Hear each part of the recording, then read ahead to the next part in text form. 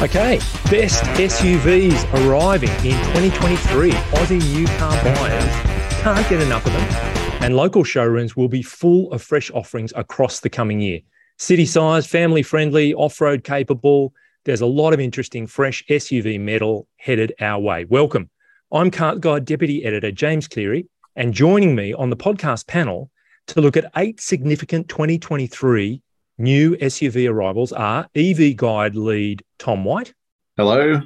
And someone who always has their finger on the automotive pulse, editor Mal Flynn. Hello, everybody, including you, James. We'll also cover off this weekend news and take a look at a sleek Cupra SUV, a VW R in a non-traditional package, and a big Ford designed for a big country in Cars in the Garage. So stay with us. Okay, we're looking at a Tung Nguyen story which focuses on the headline SUVs scheduled for a 2023 launch in Australia. And he says in opening up the story, look, glance down your local street, take a trip to the local shops, and chances are about half the cars you see are SUVs. I mean, they are now everywhere, and probably most of what's left are utes anyway. But they're so important. So he's written a story about the new ones that we can expect over the next 12 or so months. And let's kick it off. Tom, can I throw to you, please, to give us a chat? It's an important one for this company. Let's get rolling. Yeah, so this one's the BMW X1. So it's Beamer's sort of rival to the Audi Q3 or Mercedes-Benz GLA. So it's sort of in that small SUV bracket. I've never been a fan of this car, but this one might change that because I think it's got this awesome interior design that makes it look like a mini BMW iX on the inside. Like it's got the floating double dash panel and the new wheel and kind of this new paired back look to it, which is really cool if you've been in or seen any of those new BMW products. But I think the most interesting thing about the new X1 is we will get the electric version. So there's a fully electric version too. We won't be getting the plug-in hybrid, which exists over in Europe, but we'll be getting the electric ones and the combustion ones. So I reckon it's a pretty promising looking little thing. Yeah, the pure electric is called iX1, X-Drive 30. So there's no third row, but yeah, it's a compact kind of SUV. And I think you're looking at nearly $54,000 before on roads to get into an X1 is what we're saying. And a sense that BMW's finally properly tried with this smaller SUV. Like the first 2 generations have kind of been, oh, everyone's doing it, let's do one. Right. This seems to have the right stuff on paper at least, finally. Good. All right. Well, that's good, Mel. Thank you, Tom. It's a perfect segue to you. Another, hold on. It's Japanese. It's a different kind of segment. Fill us in, please. Sorry, was this me? Yes. The new CR-V. So big shoes to fill. The current one, when it launched, kind of really lived up to the CR-V heritage in that it was the right size, but lots of packaging. Very interested to see how they managed to price it. Does the lots of packaging refer to it was tightly wrapped?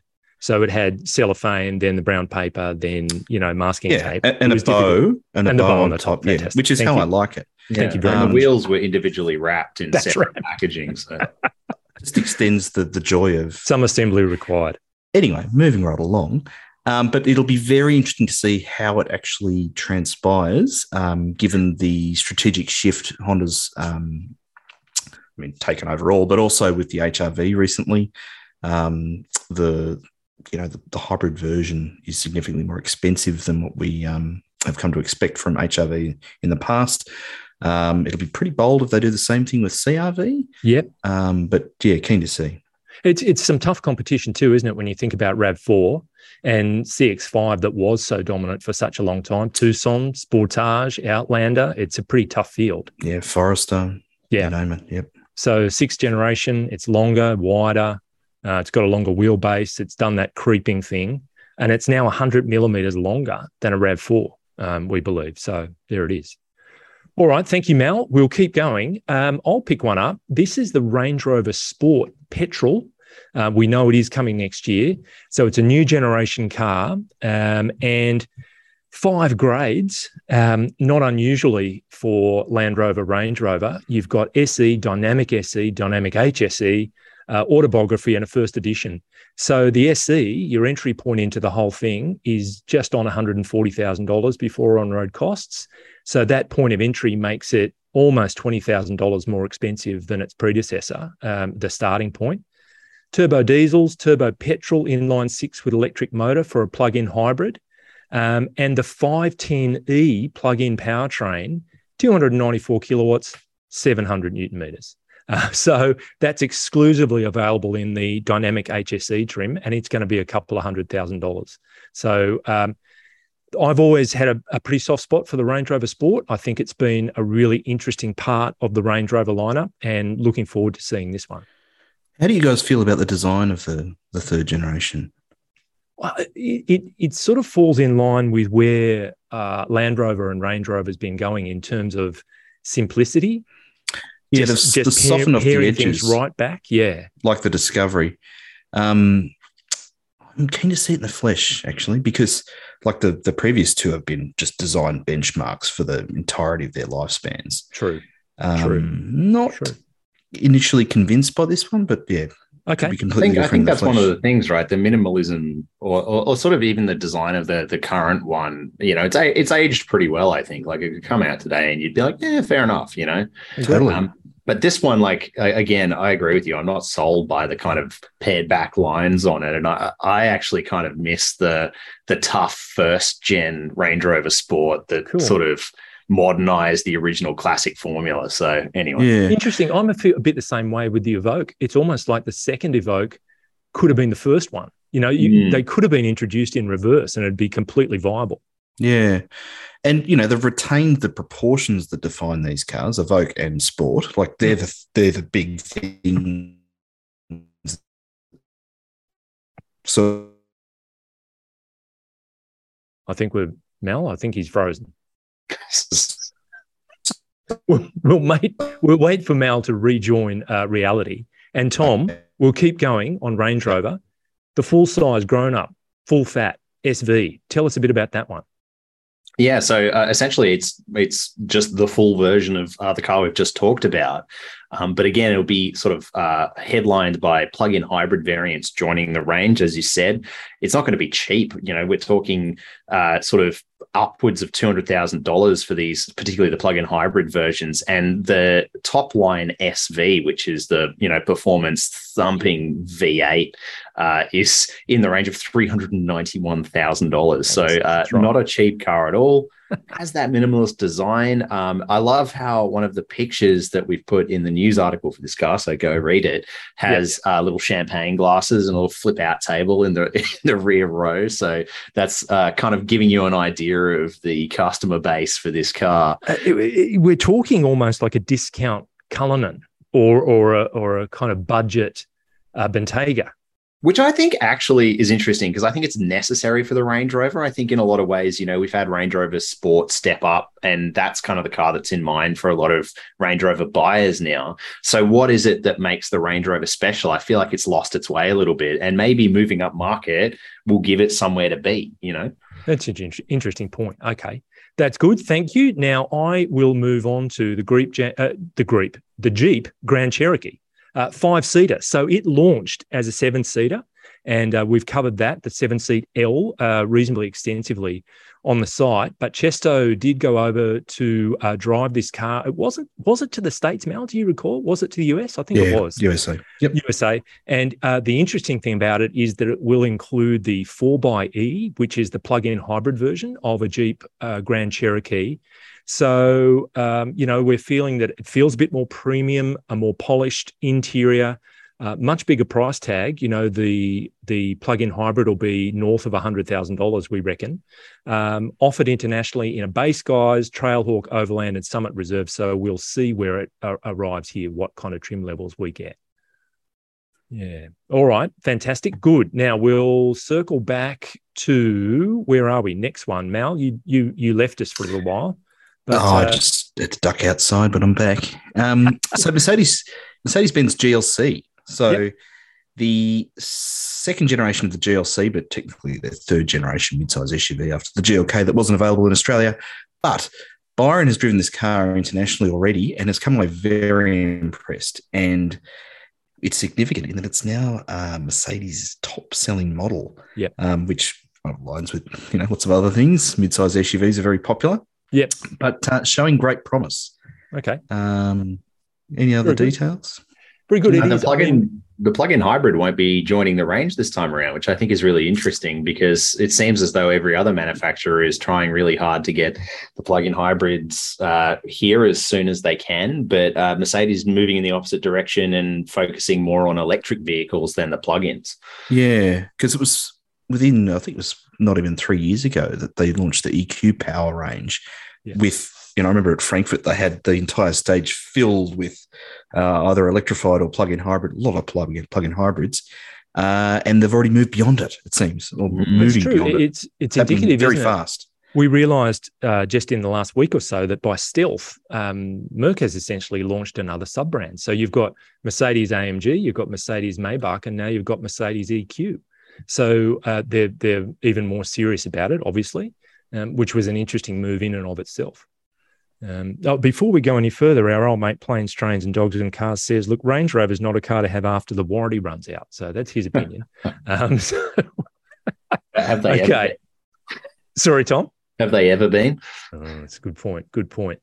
All right. Now, why don't I tip in with one? That is the Mazda CX-60. There's been a lot spoken about this car. It's just bigger than the CX-5. But it again features a plug-in powertrain in the flagship form.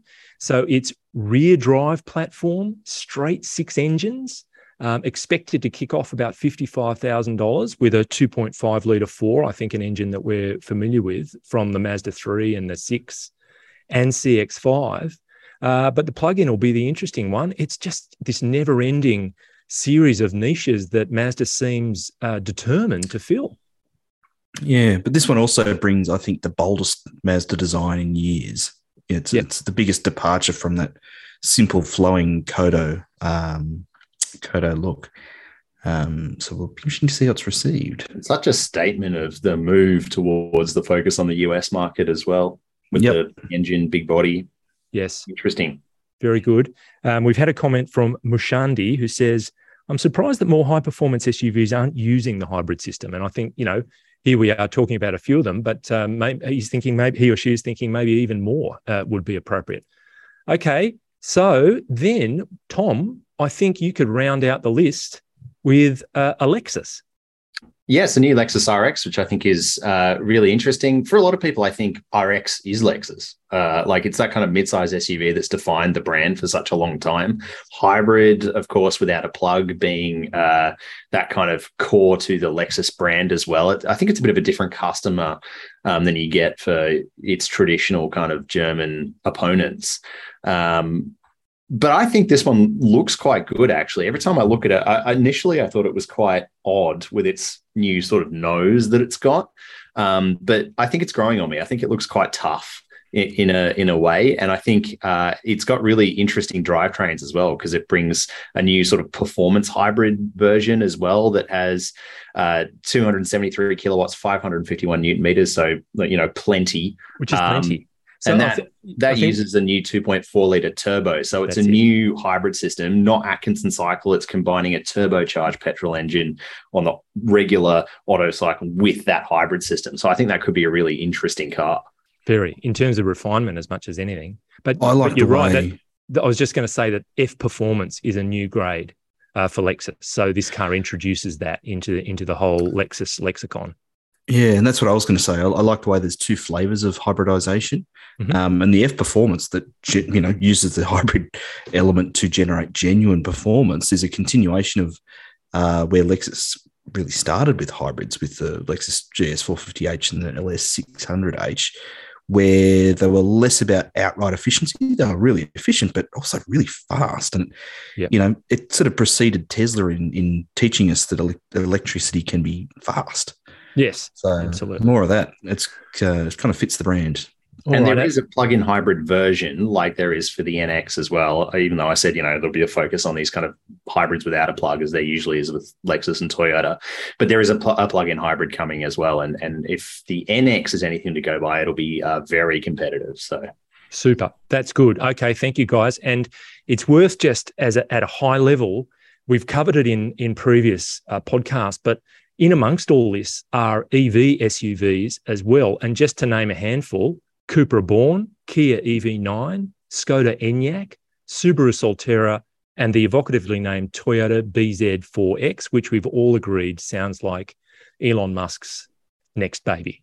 That's what he's going to name that person. But so there's the combustion, there's the hybrid, be it a plug-in or not, as well as a whole bunch of EVs. The next little while is going to be super interesting. Let's put it that way. All right, that's great. Thank you, guys. And now we are going to move into This Week in News.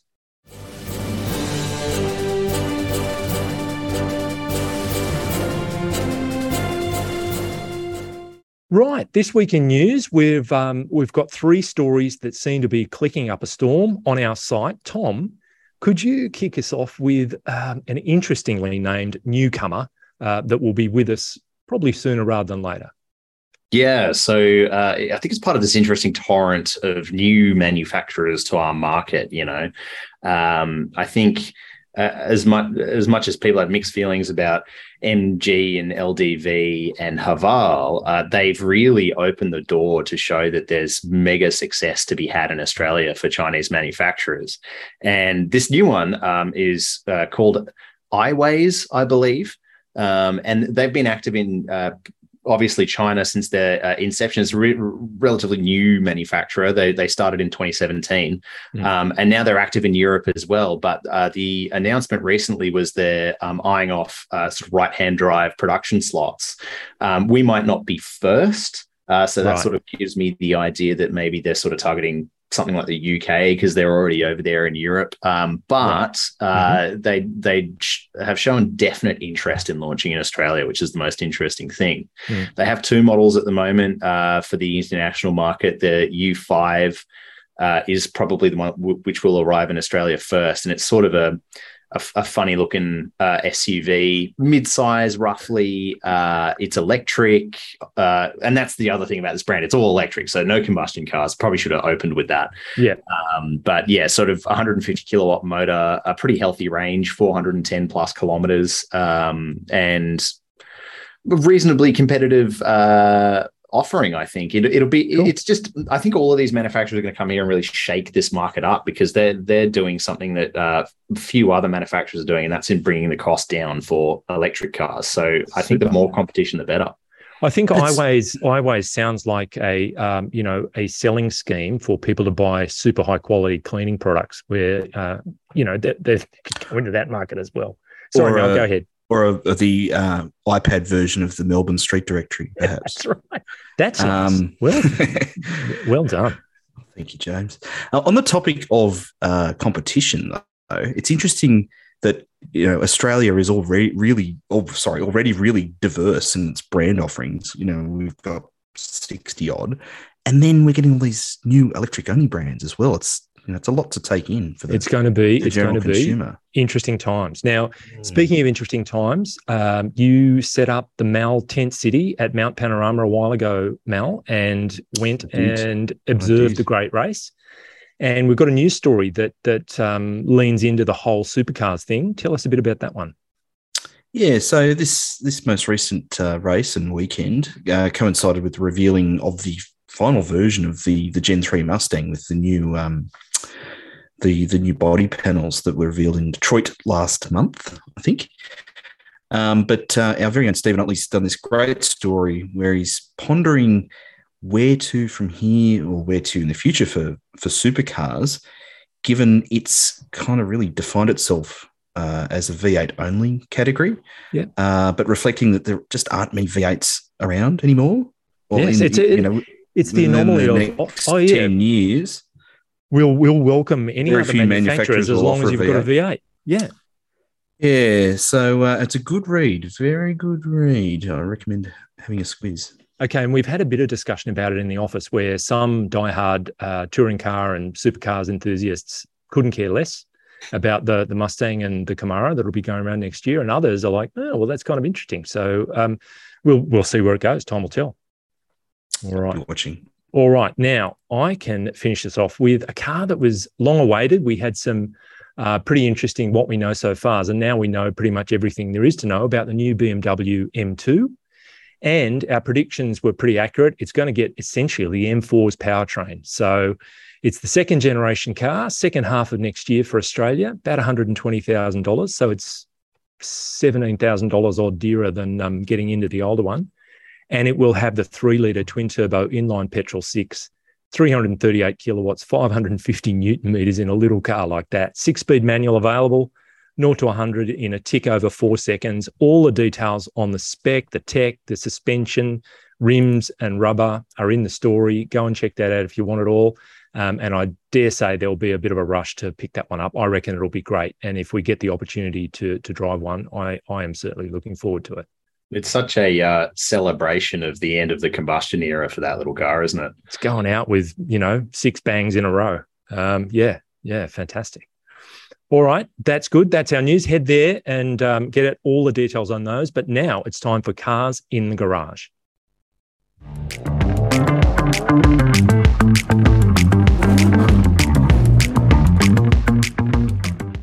Right, Cars in the Garage. These are the machines that we've actually been driving, not just thinking about, not just writing about, but actually steering.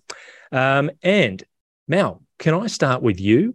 It's a Volkswagen R, but not as we usually know it. Well, there's a bit of that going around at the moment. So the specific one I've been driving is the T-Roc R, which is the latest addition to the growing R range. And so it's the smallest SUV to wear the R badge. So you could think of it as a bit of a jacked up Golf R hatch, but it's significantly cheaper than the Golf R. It's appreciably smaller than the Tiguan R. And I think I'm really glad to see the R range expanding in the right way. Mm-hmm. Things like the Golf R wagon, I think, will be collectible in future. But it's a great kind of performance utility thing that, broad appeal, and no one else is really doing that. Yeah. Tom, you did the launch. What were your big takeaways? And you also did the Tiguan R too, didn't you? Yeah, I did Tiguan R as well. I think and I agree with pretty much everything you've said. I mean, its only real competitor in this space is the Kona N, and that's front wheel drive, whereas this offers the all wheel drive. It is it sort of seems unfair to say, but it's like a last gen tech in terms of the Volkswagen wheelhouse, because the new Golf 8R has some very clever technology underpinning it, which the T-Roc doesn't get. But I agree. I just think it's a fantastic shot at a great mainstream high performance product that keeps that whole spirit alive. I thought it was fun. And distinctly different in its personality to the Kona N. Yeah, definitely. And, it's cool to have choice. It's cool. I still get a bit confused between, the various T-Roc and other T-Cross and all that stuff. I'm still a little bit bamboozled by all that, but yeah, choice is great. Who's going to argue against that? Now, thank you very much, Mal. Tom, can we move on to you, please, in the same group of brands, but a distinctly different one? Yeah, Cupra. So very similar concept to the T-Roc R. It's like a little performance small SUV, I suppose, the Formentor. But this one's different. So this one's a plug-in hybrid, which you can't get from Volkswagen at the moment.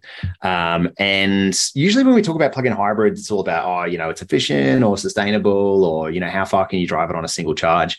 But the interesting thing about the Formentor VZE, which is the plug-in hybrid that I was testing, is that it takes a completely different sort of approach. And that's that it's fun to drive. And so few hybrids manage that. So it caught me off guard in that way. I wasn't expecting it to be so engaging. It hides the weight of its batteries well.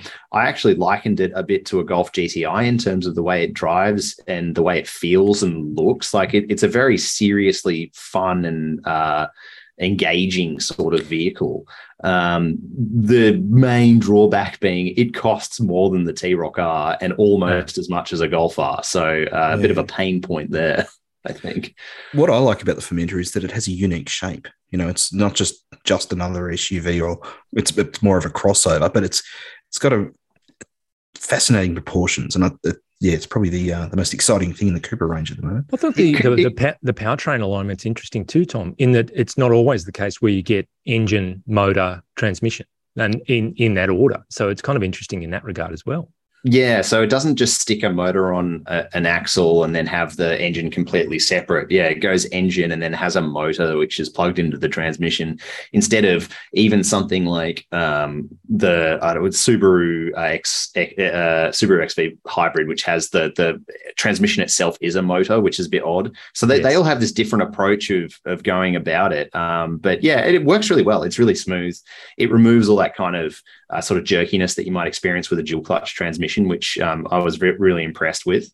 So yeah, it caught me off guard. I thought this car was really cool. And as you were saying, Mal, it could have so easily just been a badge swap on a T-Roc, and it's not. It's very much its own shape and look and feel. Fantastic. Very good. All right. Thank you. Thanks heaps, Tom. I'll finish us off. I've been in a Ford Everest Platinum. So it's 7-seat SUV, just under $78,000 before you put it on the road. But it's got that 3-litre turbo diesel V6, 184 kilowatts, 600 Newton meters. It's all-wheel drive, 10-speed auto. And the Platinum model replaces titanium. So work that out. But there it is, marketing spin. It's loaded. It's got everything from 21s, LED matrix lights, sunroof, quilted leather, heated and cooled front seats, 12-speaker sound. It just goes on and on. It is actually stuffed with a heap of features. And the signature is the 12-inch portrait media screen, plus buttons and knobs, which I really like that combination. I think it works well in this instance. Loaded with safety as well, and the dynamics are pretty good. It rides well, particularly for a ute-based SUV. It's bigger. It's now 4.9 and a bit meters long, and the wheelbase is 50 millimeters longer. It has a wider track, so it's got that bigger, more imposing stance. I found the engine to be just a little bit coarse. You know, you get that kind of engine noise coming into the cabin. Not a deal breaker, but it's there. That's interesting.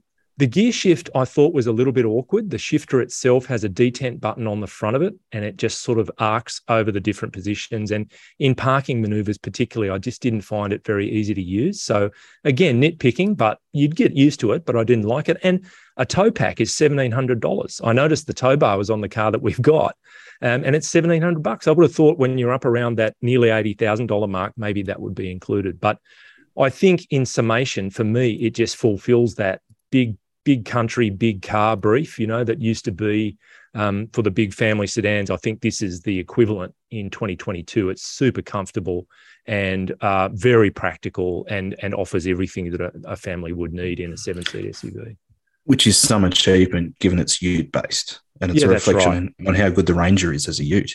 Absolutely. I agree. I agree with what you said, sorry, about the Selector. Like, I remember when we did the launch and we saw the pictures and all the rest, I thought, beauty, it's still a proper shifter. Mm-hmm. It looks like a proper shifter, but it doesn't work, doesn't deliver that, you know, not needing to look at it, functionality of a traditional shifter. And I think if the pressure's on, if you're trying to do a quick 3-point turn and you get caught out and that Kenworth is coming at you, it's like, oh dear, that kind of stuff starts to count. I think finally it looks good. I think that's one thing that always got me about the previous one is that it looked okay, I guess. Like it was passable, but the new one looks fantastic. It really sort of gets some of those nicer kind of elements of high-end Fords in America and actually applies them properly, particularly that rear 3/4. I think finally looks good. Cool. Okay. I completely disagree with both of you on that front. Wow. Awesome. I reckon the last one was from the front was a design masterclass. Landmark. All right. Yeah. Anyway, but design is subjective. There it is. It's proven yet again that is such a subjective area. But anyway, that's what I made of it. I enjoyed driving it, and I think I'm in it for the next few days. So looking forward to that. But with that, we have reached the finish line. So it's time to say thanks to all our listeners and viewers, and thank you, Mal. Thank you. And thank you, Tom. Thank you. And well done to our production guru, Mr. Brett Sullivan. He's the consummate do-it-yourselfer in the garage, a fact borne out by the T-shirt he's wearing, which says, yes, I'm a car guy. I change my own blinker fluid. Jump into the conversation. Cars Guide is on Facebook, Twitter, Instagram, TikTok, and LinkedIn, or traditionalists. can email us at comments@carsguide.com.au. Listeners, please take a moment to rate and review the show. 5 stars would be great. And good news for listeners, we're back on track with Apple Podcasts. Any missing episodes that were missing are now posted up, so that's great. And viewers, if you're watching on YouTube, make sure to subscribe to the Cars Guide channel so you can stay on top of all our latest content. But before we go, look, a mate of mine was on holiday driving through northwest Tasmania, headed towards Cradle Mountain. He just passed through a smallish town when a huge pig runs out of nowhere, straight under the car. Bang. Shocked, he gets out, sees the pig's injured, but doesn't know quite what to do until he eventually rings 000, which connects him to local police. Hello, I just hit a pig in the road, he said nervously. The officer asks for his location and then says, I also need your home address. And my mate says, why do you need that? Well, in this part of the state, injuring a farm animal is an offence. We'll be sending you a fine in the mail. So my mate immediately hangs up and gets straight out of there. About a week later, he's back home, checking the mail and sees a fine from Tasmania Police, Queenstown Command. Stamps his foot angrily and says, damn, that pig squealed on me.